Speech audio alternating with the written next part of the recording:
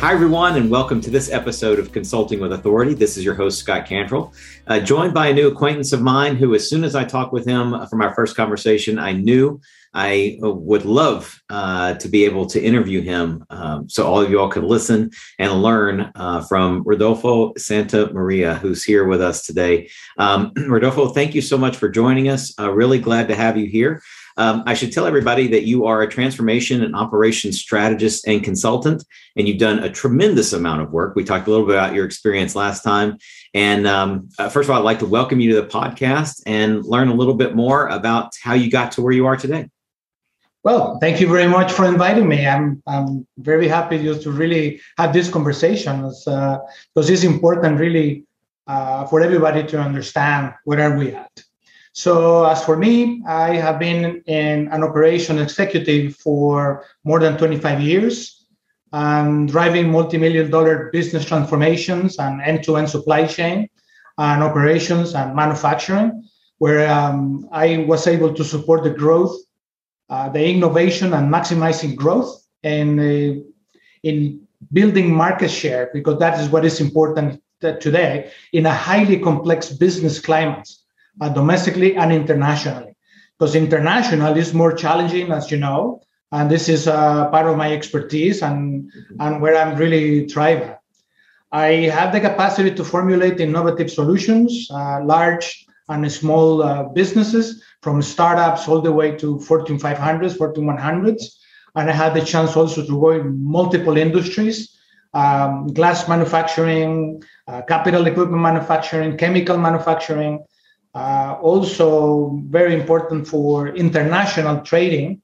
That is most of Singapore, Asia, Australia. So most of these areas in the world is where I really, really thrive. So for 35 years, I've been doing this. I've been coaching and also helping companies in order just to be successful in what they want to achieve. That's phenomenal. And obviously, you know, the experience that you have is quite expansive and quite impressive.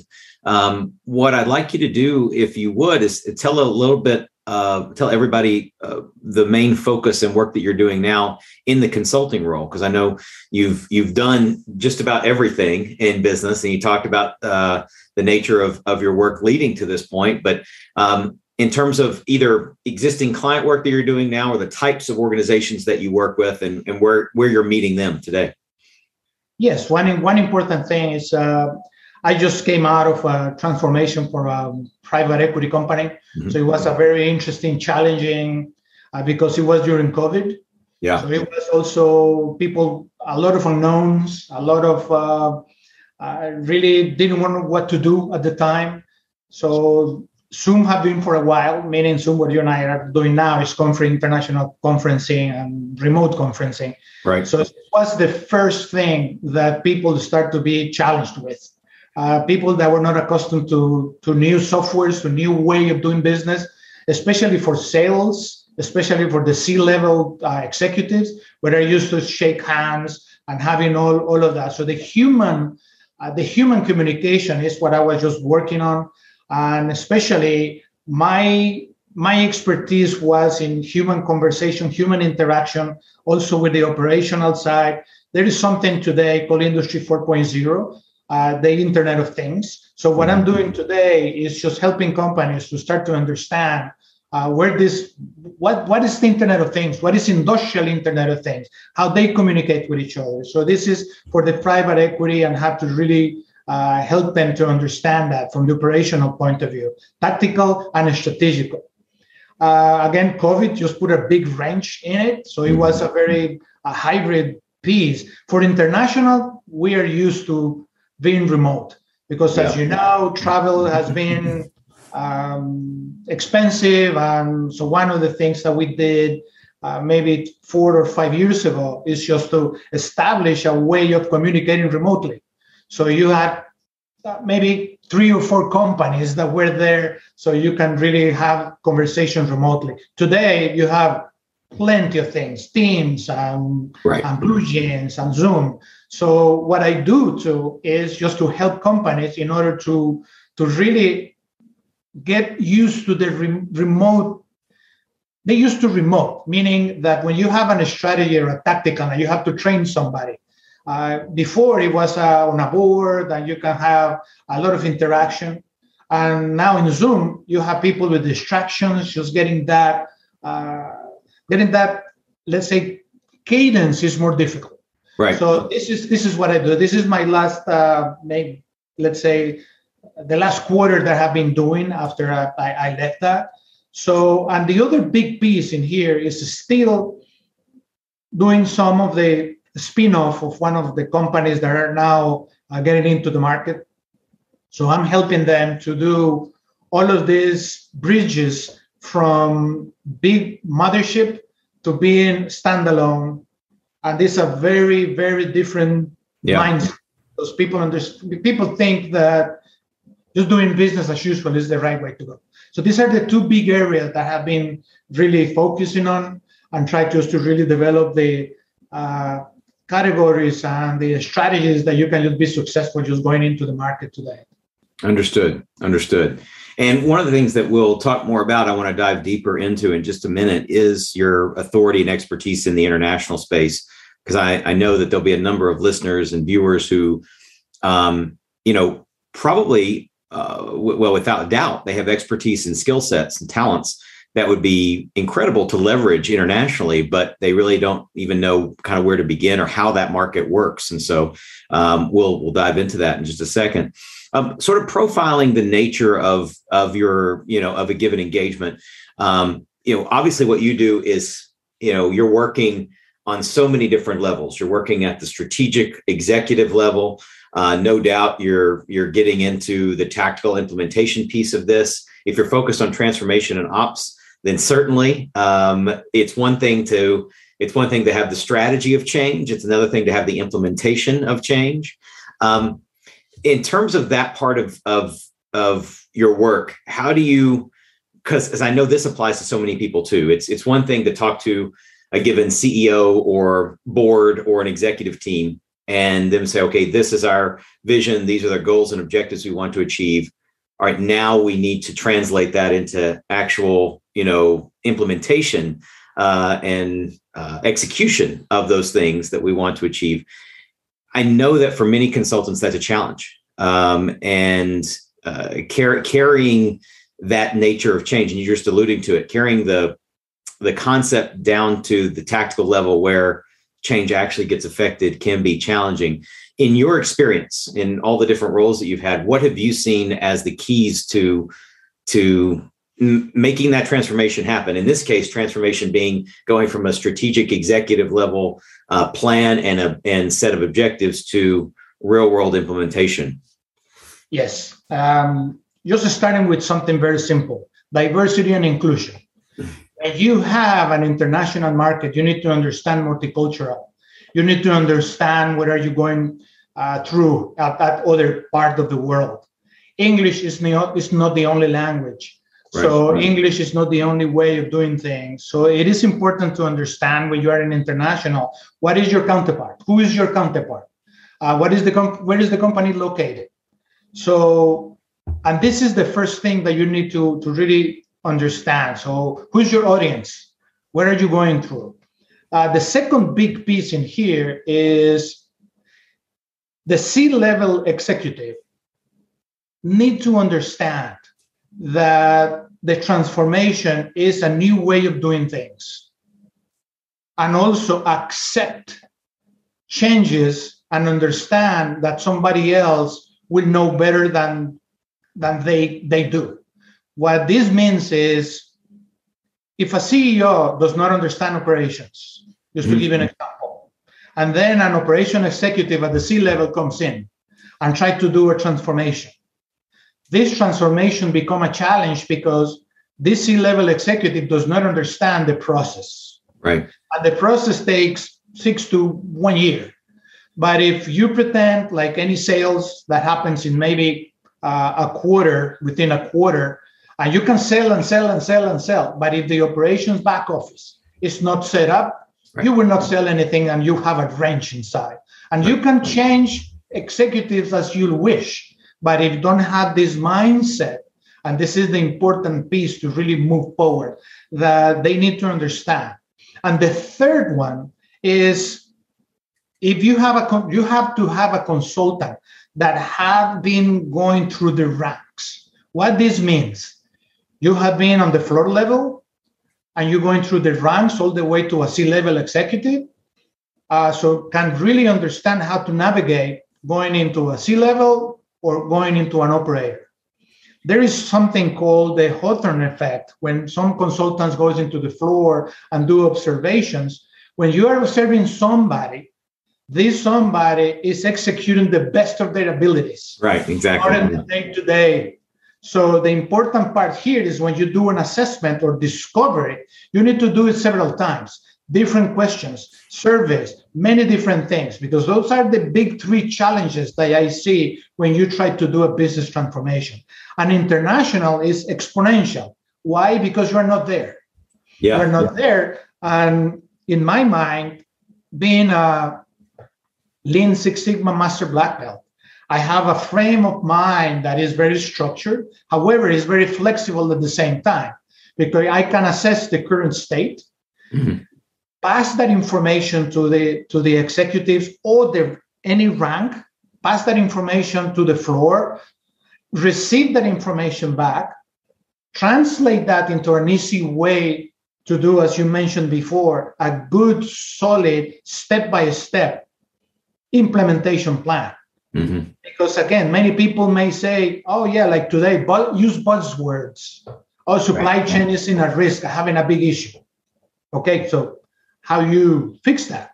Right. You have to really improve the supply chain. Well, supply chain has 5 different things. They start with procurement and logistics, warehousing, distribution, delivery, systems. So you need to have somebody that, again, is knowledgeable and going through the ranks. When you said what kind of consultant we need today, is somebody that can really go in and get the ground running. Why? Because he has been there or she has been there. And then when a CEO asks for a proposal, well, you have to be able to, instead of having 40 slides presentation, is present your view in a couple of slides, an executive summary and an implementation plan. And this is the way these 4 things just working concurrently. Understood. So just to recap, because I think that's like gold to someone who's doing, working on. And here's the deal. I'm sort of from the school of thinking. I read Alan Weiss's books, The Consultant's Consultant. And one of the things that he always talks about is the consultant's job is to improve the condition of their client, whatever that means, right? It can mean lots of different things. But what I'm hearing you say is that if you truly want to improve the condition of your client in today's world, there are these core elements that are critical. One is, I wrote down cultural empathy. You said knowing your audience, but I think what you described was cultural empathy, understanding where they are and meeting them where they are, as opposed to trying to, put a square peg in a round hole, so to speak, right? 2 was making sure that the C-level decision makers and managers who are involved in that project, they have the right mindset, and that they're open and willing to realize they may not always have the right answer. They got to be willing to listen to other people who are, have expertise in the area. And then the third one, which is really fascinating to me, but it makes perfect sense, is this gets to the implementation piece. And what you're saying is that you have to be immersed in the organization. You have to see what's going on all the way through the organization. You can't just stay at the top and expect that you can figure out what needs to happen on down the chain. And you can't just look down the chain and expect that will automatically work back up the chain. And so going through all those different things and being immersed in that makes perfect sense. And then what I'm hearing you say is that work that we just described is, use the word exponentially more difficult, can be exponentially more difficult on the international stage because of geography, right? Because of distance and working remotely with someone. The other thing that I just wrote down right as you were wrapping up, and I'd love to talk more about this, is this concept of crafting a compelling proposal for an organization. And I know this seems maybe like a small thing, but it's really integral into a consultant's ability to not only win business, but to effectively communicate what they're trying to achieve for a client. So you mentioned that, and there are a lot of consultants, even very large consulting firms, who specialize in the 40 or 60 slide presentation or proposal decks, right? And it's sort of just, we're going to show you everything we can do, and we're just going to basically, we're going to stay in your boardroom until you sign the document, and then we'll leave, right?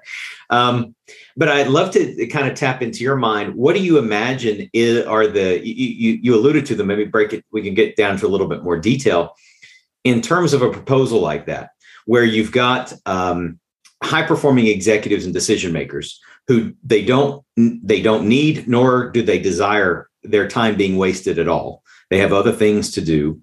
They want you to get straight to the point. But at the same time, as a consultant, we know that part of our role is not just in affecting change, but in educating the executive leaders into what change needs to be made and why sometimes, because sometimes they're not where they need to be in that mindset standpoint. So maybe talk a little about the proposal process and how you think about developing a proposal for an organization like that. Thank you. And this is again, saying that this is very important, the way that you communicate. I always try to use 4th level to 7th grade level English, if it's in English.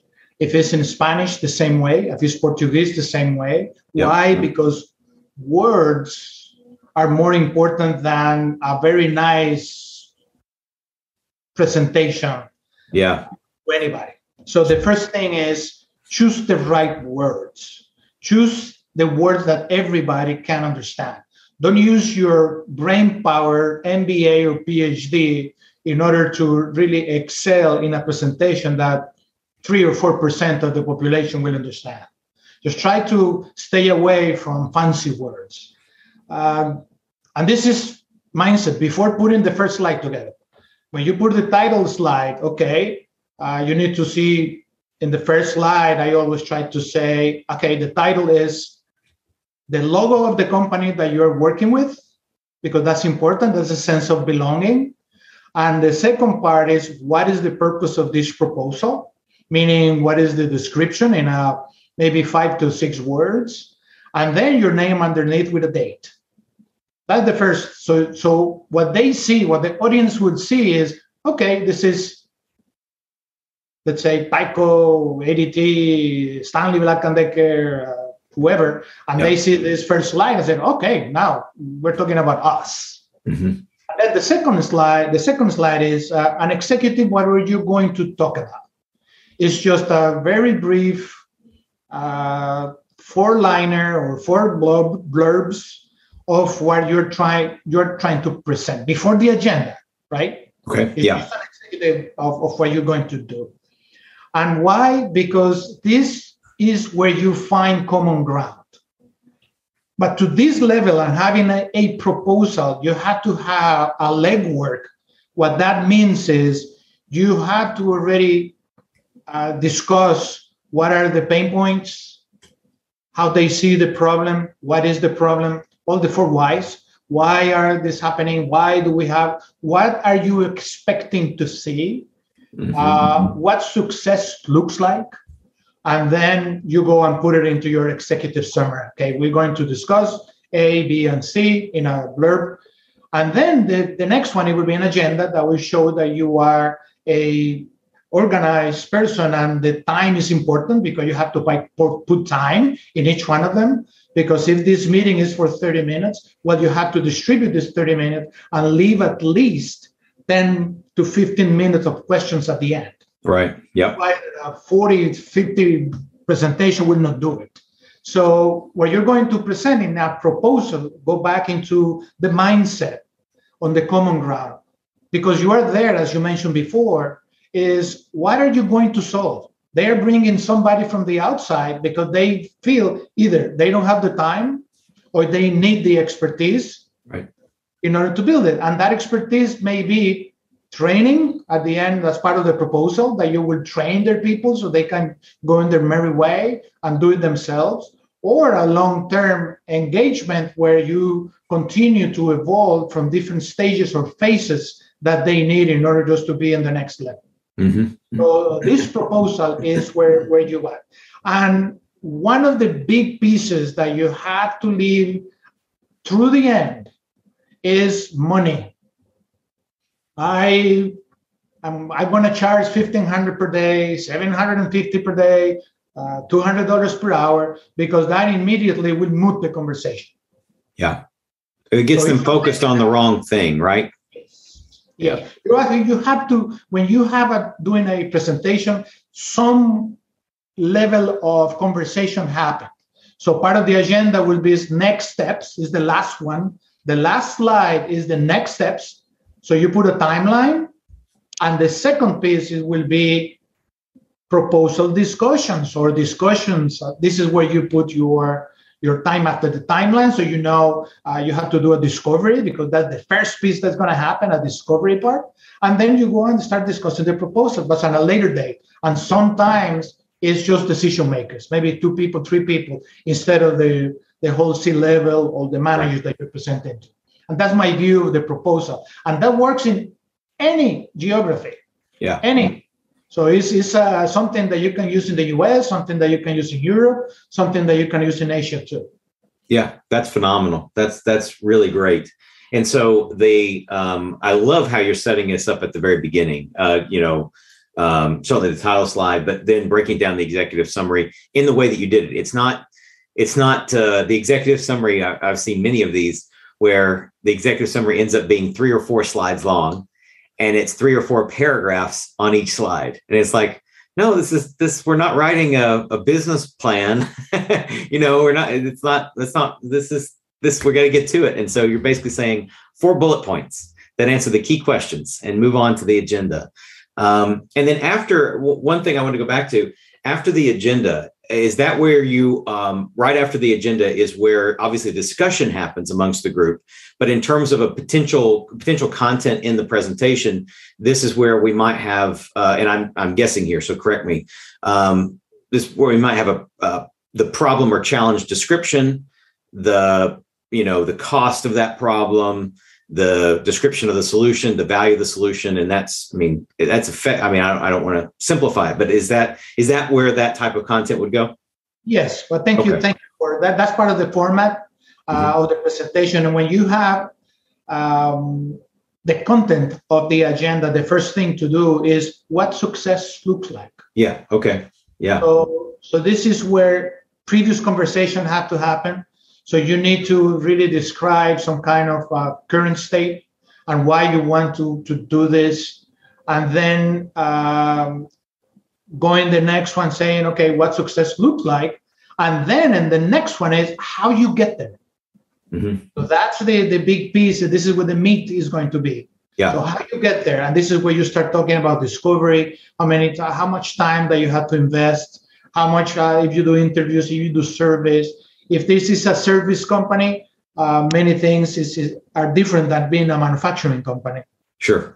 Yeah. Sales are common threads. Marketing, common threads leads to again conversion rate and all of those. They're very similar. But when you go into implementation for a process, this is where you really become more.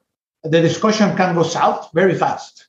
So that's why you present. This is what success looks like. And this comes from previous conversation and from the CEO, the C-level management that you're working with. And that's why the support that they will give you is important. Yeah. That makes perfect. When you mentioned about the proposal, I just move a little bit ahead on proposal. But before the proposal, there are several things that needs to happen. Mm-hmm. And this is where the conversations with the CEOs of what they want to do, why they want to hire someone. So that's part of the little discovery before you're doing a proposal. If you are having the right conversations, going back to my conversation with the supply chain, well, you need to know if your counterpart understands what supply chain is. It's not that, okay, yeah, I'm gonna help you, and then you hire 4 or 5 people that will do the work for you. Right. The other piece. Sometimes you need to get somebody to complement you, right. But it has to be spelled out in that proposal. Yep. That makes perfect sense. Yeah, what you're getting at is making sure that there is a level of certainly a level of clarity, but making sure you're even managing expectations prior to the proposal. The idea being, let's get as much buy-in and as much agreement and acceptance so that the proposal is almost incidental, right? It's merely an encapsulation of the previous conversations that have come before, along with, okay, this is what the specific engagement would look like and the costs, right? That part would be new, but not unexpected. And at that point, you've already established what success looks like and the value of the project. And presumably the investment that you would be charging, whatever that looks like, would be minuscule or a fraction of a fraction in terms of the value being delivered. So the proposal is, it's not news to those executives, right? The content and information that's there is merely a summary and encapsulation of everything that you've talked about before. Yes, you mentioned something important here. So the proposal is after you work with your sponsor. I call it the sponsor. Yeah. You have a sponsor in the company. So this is where the CEO happens to be the COO. And then you work with that. So when you work with companies like McKinsey, PwC, Deloitte, Gartner, they have that sponsor in-house. So you need to work with that sponsor to see what are they trying to achieve. Yeah. And then when the proposal comes with numbers and with, it's more or less they are aware of that. The sponsor is aware of that, not to the point of, let's say we need to invest 250,000 just to get $1.2 million of savings, but at least you have something there based on the preliminary discovery that you have done. Yeah. Discovery is very important because sometimes this discovery changes everything. Maybe the CEO doesn't know, your sponsor don't know. The sponsor and the CEO don't know when you're going to discover. So a discovery becomes something that is very difficult to do when immediately it's a wrench in the system. So you need just to go back and say, well, in order to do this, you need to change, you need to improve, let's say, a model or an ERP model that you need to add. It's a WCS or WMS for warehousing, or you need to have an ERP, the third tier or second tier, an Oracle or SAP or an Infor or a D365. So it's something that it will be something, it's a bridge between what you discussed before to the proposal time to the whole audience that you have. Okay, understood. Yeah, that makes sense. It's about making sure they're capable of making sure that they're capable of allowing you to help them, I guess, in a lot of ways, right? Yes. Good. This is excellent. And thank you for being so transparent with kind of how you think about this and your process, because obviously, no doubt you've been on all sides of this part of the business, right? You've certainly given your own proposals and done your own pre-proposal work. And then you have no doubt seen and read a lot of proposals, some probably very good and others perhaps not. So the insight that you have is incredibly valuable. Let's talk a little bit about, let's take one step back from the proposal process, because we're talking about effectively the sales and conversion part of the process here with proposals and so forth. In terms of creating those opportunities on the front end, you and I had a brief conversation about this previously, and I loved how you were thinking about business development. And I think it's crucial for consultants to think about it in the same way that you do. And that is through network building, relationship building. But I'll let you speak to that. And so let me articulate the question this way. From a business development standpoint, for a consultant, and it doesn't matter their expertise or their industry of focus, but for a consultant that wants to grow their business and get into more meaningful conversations with decision makers, what advice might you give them in terms of creating a situation where that's more likely to happen, or creating a situation where they can make that happen? From the business development perspective, networking is very important. Mm-hmm. You have to create your reference. If you work with somebody in the past that has now in a bigger position and you were successful, so exploit that. Look, I am freelance now. I have a contract. If anything come your way, this is what I'm doing now. And you start doing networking. And that's important. LinkedIn is a good avenue. Mm-hmm. Which incidentally is how we met, networking on LinkedIn. Yes. And this kind of interaction that we are doing is another way in order for people to start knowing you.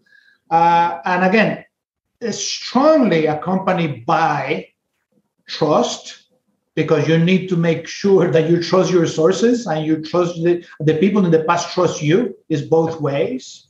And then that you have the capabilities, because sometimes people oversell themselves. Right. Yeah. They are not successful. Yeah. So if you try to stretch the truth, let's say you have been a very good, excellent, to give you an example, a very good, excellent strategic sourcing vice president. Mm-hmm. Great, high level. You came from being a buyer, a manager, a category manager. Then you go into purchasing manager. Then you go into procurement, category management, director, and then you go into vice president. And then an issue with the supply chain start to happen, right? Mm-hmm. So this person, of course, has been exposed of going back and forth in the strategic sourcing. But when you have an issue in warehousing, the strategic sourcing is not a force or a strong understanding of what's happening within a warehouse. Right. So, and then also tie into distribution and tie into logistics. Strategic sourcing sometimes work with, transportation companies. They negotiate the rates and they feel and they seem to understand that. Mm-hmm. So when the time comes and they say, can you give me an assessment of my ERP system? What do I need for the warehouse? And then, of course, for the strategic sourcing, you have a nice module, the E2 and E4, and the COM for SAP, and that's great, right? And for Oracle. But okay, when you go, how they connect in the back? How do you have this NERC put in the back? When you have an ERP for finance, then you have a Salesforce.com, and then you got the WCS and WMS and the Rate Shopper and the TMS, and then the Shopify, and all of these things all of a sudden becomes an issue. Right. It's a different language to the wrong person. Yeah. For this consultant. And then at that time, he said, I need somebody to go with me. Right. And then immediately your revenues become half. Right. Right. Because you can't support that from a capability standpoint. Yeah. So that's why you need to be focused and laser focused on what you really try to do, and look at your capabilities and expertise, and then capitalize on that. So this is really important. I was having a conversation just earlier today, actually, on this topic. And what I'm hearing you say is it's better. And again, maybe I'm wrong, so correct it. But what I'm hearing you say is, as a consultant, obviously establishing a good relationship, being worthy of trust in the first place is critical. We'll accept that. We'll accept that as a foregone conclusion, even though unfortunately it's not always. But what I'm hearing you say is it's more effective from a business development standpoint to have a more narrowed focus and a deeper slice of expertise in a particular area, as opposed to being shallow. Being shallow and wide is not as good as being having a deep level of expertise. 100%. Yeah. Yeah, from a business development standpoint, especially if you want to work with these types of organizations that we're talking about. Yes. Interesting. Yeah. I mean, as I think about it, of course, it makes sense, right? Because they need someone that can go all the way down the chain. Now, you talked about this before with making sure that the project is effective in terms of immersing yourself in all levels. Well, the only way you got to have some level of expertise to be able to do that in the first place, to be able to have meaningful conversations down the chain, so to speak. That's fascinating. So extrapolating that advice, going one step further, for the consultants out there who want to work, maybe they're small boutique firms, maybe they're individuals, right? Individual consultants. And On occasion, they're having to go up against the McKinseys of the world and so forth. If they want to be effective going up against those larger consulting houses, or if they want to win business from larger organizations, one of the keys to that is being hyper clear on your deep level of expertise in a particular slice of the business. Correct. Okay. Correct.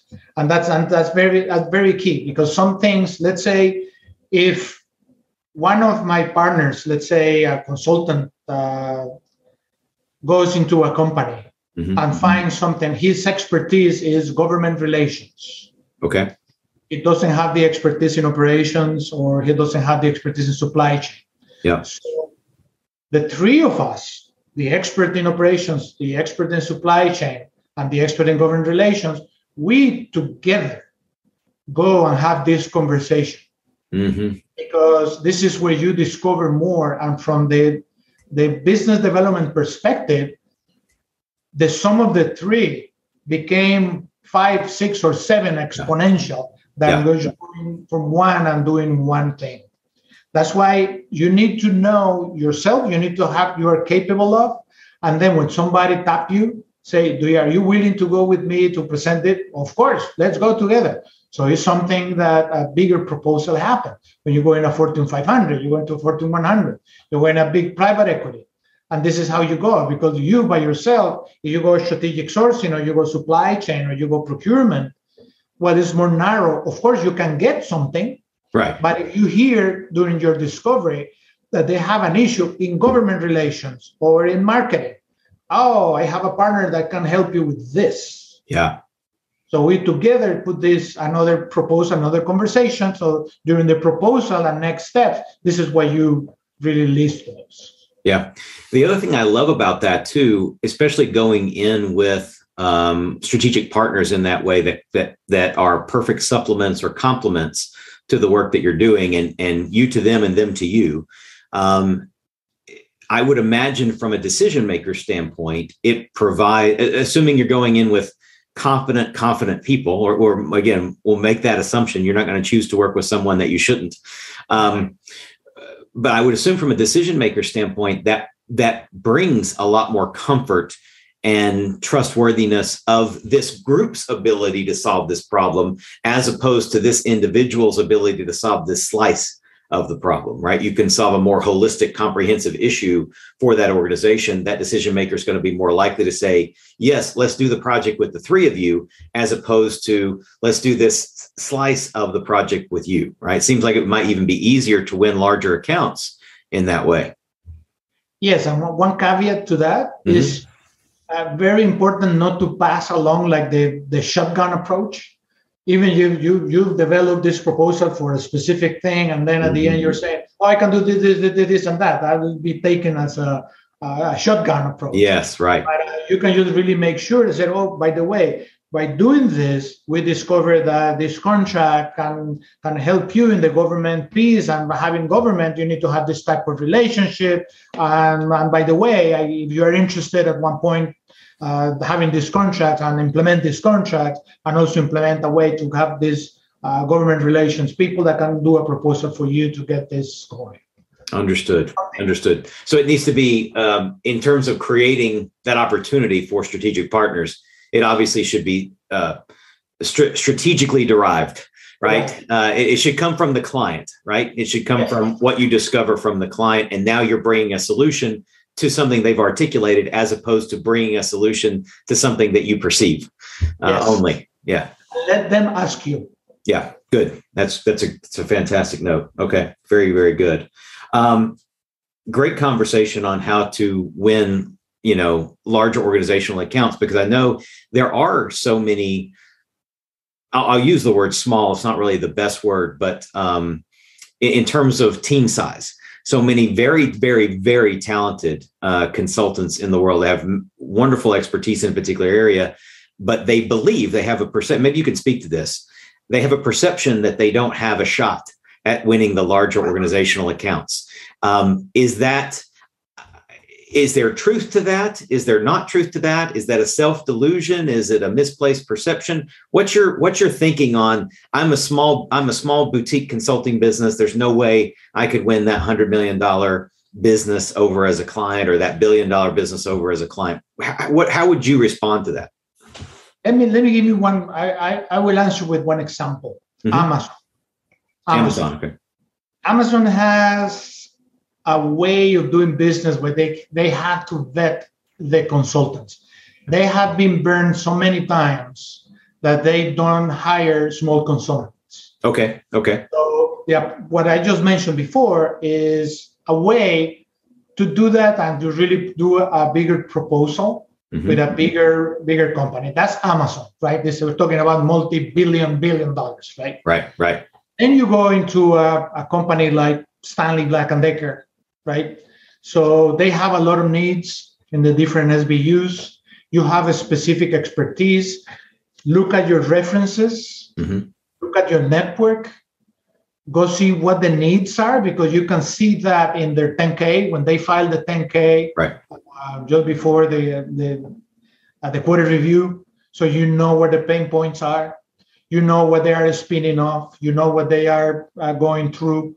So this is something that you find, oh, by the way, they are going through this transformation here.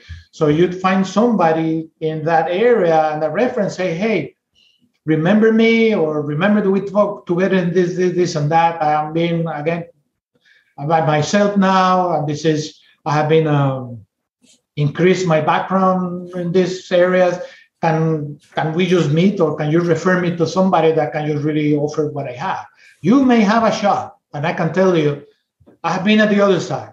I've been hiring either McKinsey, or I can hire one person. Yeah. Because these things, and sometimes when you hire a person, you have a better, let's say, turnaround than having a McKinsey, because McKinsey is long-term and big shots and different way of doing the work. I'm not saying that is bad, but it's a different approach. Right. Yeah. And again, you can also work for McKinsey or for PwC as a subject matter expert. Okay. Yeah. Of course. Yeah.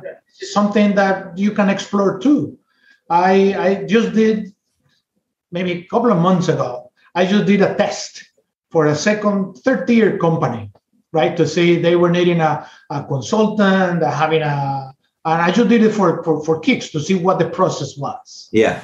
And when these consultant companies hire somebody, let's say at my level or a little bit lower level, even at director level, they expect that you go down to make Excel analytics.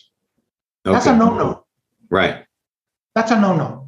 So this is something that was very good in the 90s, that was very good in the early 2000s. Today, what you need is somebody that knows the processes. Yeah. It's not doing an Excel worksheet. Right. Doing a presentation in 60 minutes. Right. No. Doing analysis and doing graphs and no. So that's why you need to put yourself of what you want to do. If you want to do as a consultant, again, there are plenty of those. You are an expert in data analytics. Right. I manage data analytics. I do I interpret data. However, I can hire a consultant for doing my data analytics. Right. Yep. I usually did. I had a person for 60 days after my discovery. They did the analysis. They gave me the data, analyzed the data, and we go from there and do the proposal. Sure. But this is the mindset, going to the mindset and for what you're good at. Yeah. Excellent. I want to, as we get close to the end of our interview, this time has flown by. It's amazing. I have 3 full pages of notes already. So this is, I know that everyone else listening has taken away a lot of value. At least you should have if you've been paying attention. But whether they have or not, Rodolfo, this has been fantastic for me. So thank you. Obviously, you have a background with large organization transformation and operations. you've certainly been involved with and no doubt worked with smaller organizations, either in the role of a consultant or, just through professional life. Knowing the challenges and objectives that an independent consultant would have. And when I say independent consultant, I'm not necessarily just talking about solopreneurs. They may be a solopreneur, but they may have a team of 20 or 30 or even 40 people, but they still have these same challenges and objectives that even smaller organizations would have. What advice from a operations or management standpoint might you give to an independent consulting firm like that, if they want to become better at what they're doing and who they are, if they want to grow their firm more effectively? And I know it's a really broad question. So we're making certain assumptions. We're making assumptions that everybody has the same common types of challenges and the same common types of objectives. Obviously, it'll be different case by case, but in generality, what advice might you give to them based on your expertise? I'm really glad that you asked me these questions, because I had the chance maybe 5-6 years ago when I asked a consultant, what is needed? What do I need to do in order to get a consultant? And people, the mindset usually is, oh, if I tell you, I'm going to lose the business because my greediness doesn't let me pass that information to you. Right. That's true. So instead of really collaborate, so one of the things that I'm finding out around, there is no specific training for consultants, what you just mentioned. Yeah. No. I am a PhD. I teach at universities, and one of the things that in one of my classes, I have a chance to work for Johns Hopkins University with public servants. So the important piece in here is really to pass along how to make decisions, how to look for, let's say, opportunities. And when I say for the private side, you are a private citizen, you are a consultant, it's very difficult to get business. But you know what? It's not going to Dale Carnegie and have, or to Robbins and having how to sell and all these things. This is a different animal. Mm-hmm. This is a different way. Go back into what I was saying before, is the trust. You have to analyze yourself what you're good at. It doesn't matter if you did it for a big corporation or a small corporation. I work for a startup. This startup for me was great because, again, really put me in the mindset where I have to do the whole work from A to Z, and I was able to do that. Yep. Okay, I was dealing with the specific suppliers, develop that supplier, bring that supplier, manufacture it somewhere, bring in that product into launch and the introduction and all of that. So it was great. So what I say to the consultants out there, you can do it. If you put your mind to it, you can accomplish anything. I'm pointing back to the future here. Yes. That's important. When you put your mind to it, you can accomplish anything. I saw this movie in 1986. Mm-hmm. Today we're in 2021. I didn't have anything in 1986. I was reinventing myself. I was, let's say, a transfer to the US, different language, different way of doing business. I got an engineering degree overseas, came here and didn't know what to do. Mm-hmm. Yeah. And then, you know what? I put my mind in reinventing myself. I hope I explain myself in English as well as Spanish now. But the important part is you never, never, never take your mind away of what you want to achieve. Mm. Because if you put your mind there, you can do it. You can achieve it. But you need some guiding light. Let's say I give you a lantern just to go and find your way. But this is what you need to do. That's really excellent. To yourself and be positive and just put your mind to it and accomplish that. You can get it. You can get it, small or big. I love it. I think that's fantastic. And that's a great way. That's a great note to end our interview on. Never take your mind away from what you want to achieve. That's pretty much sums it up. I think that's fantastic, Rodolfo. Again, I just want to thank you so much for carving out some time today. And if people want to learn more about your work, maybe they've got a referral for you, maybe they're interested in collaborating with you in some way, if that makes sense. What's the best way for them to find out more about you and what you do? How can they potentially get in touch? They can contact me directly in my email. Is my last name dot first name santamaria.rodolfo@gmail.com. You can visit me at LinkedIn. It's Rodolfo Santamaria. And also I have a website just for it's called santamaria-associates.com. Good. And also they can see in a way that that is what we do. Good. That's excellent. And of course, we'll put all that information in the show notes, everyone, so you'll be able to access it right here online just by clicking the links. Thank you again so much for the time. This has been fantastic. Thank you. I appreciate it. All right. For Consulting with Authority, this is Scott Cantrell, as always, wishing you all the best of success. Thank you for listening. I hope you got a ton of value out of this episode. And before we go, I want to thank the sponsor of our show, Smart Solutions Media. Smart Solutions Media empowers business owners, consultants, and other independent professionals to easily attract better prospects and transform them into long-term clients. If you're a B2B consultant or service professional and would like to start filling your pipeline with better quality prospects, visit us on the web at smartsolutionsmedia.com to learn more about what we can do to help you. Be sure to complete the short 2-minute accelerated growth scorecard you can find on the website, and you'll receive a complimentary strategy session where we'll give you specific insights and recommendations to help you attract high-value clients. Until next time, make sure you are consulting with authority.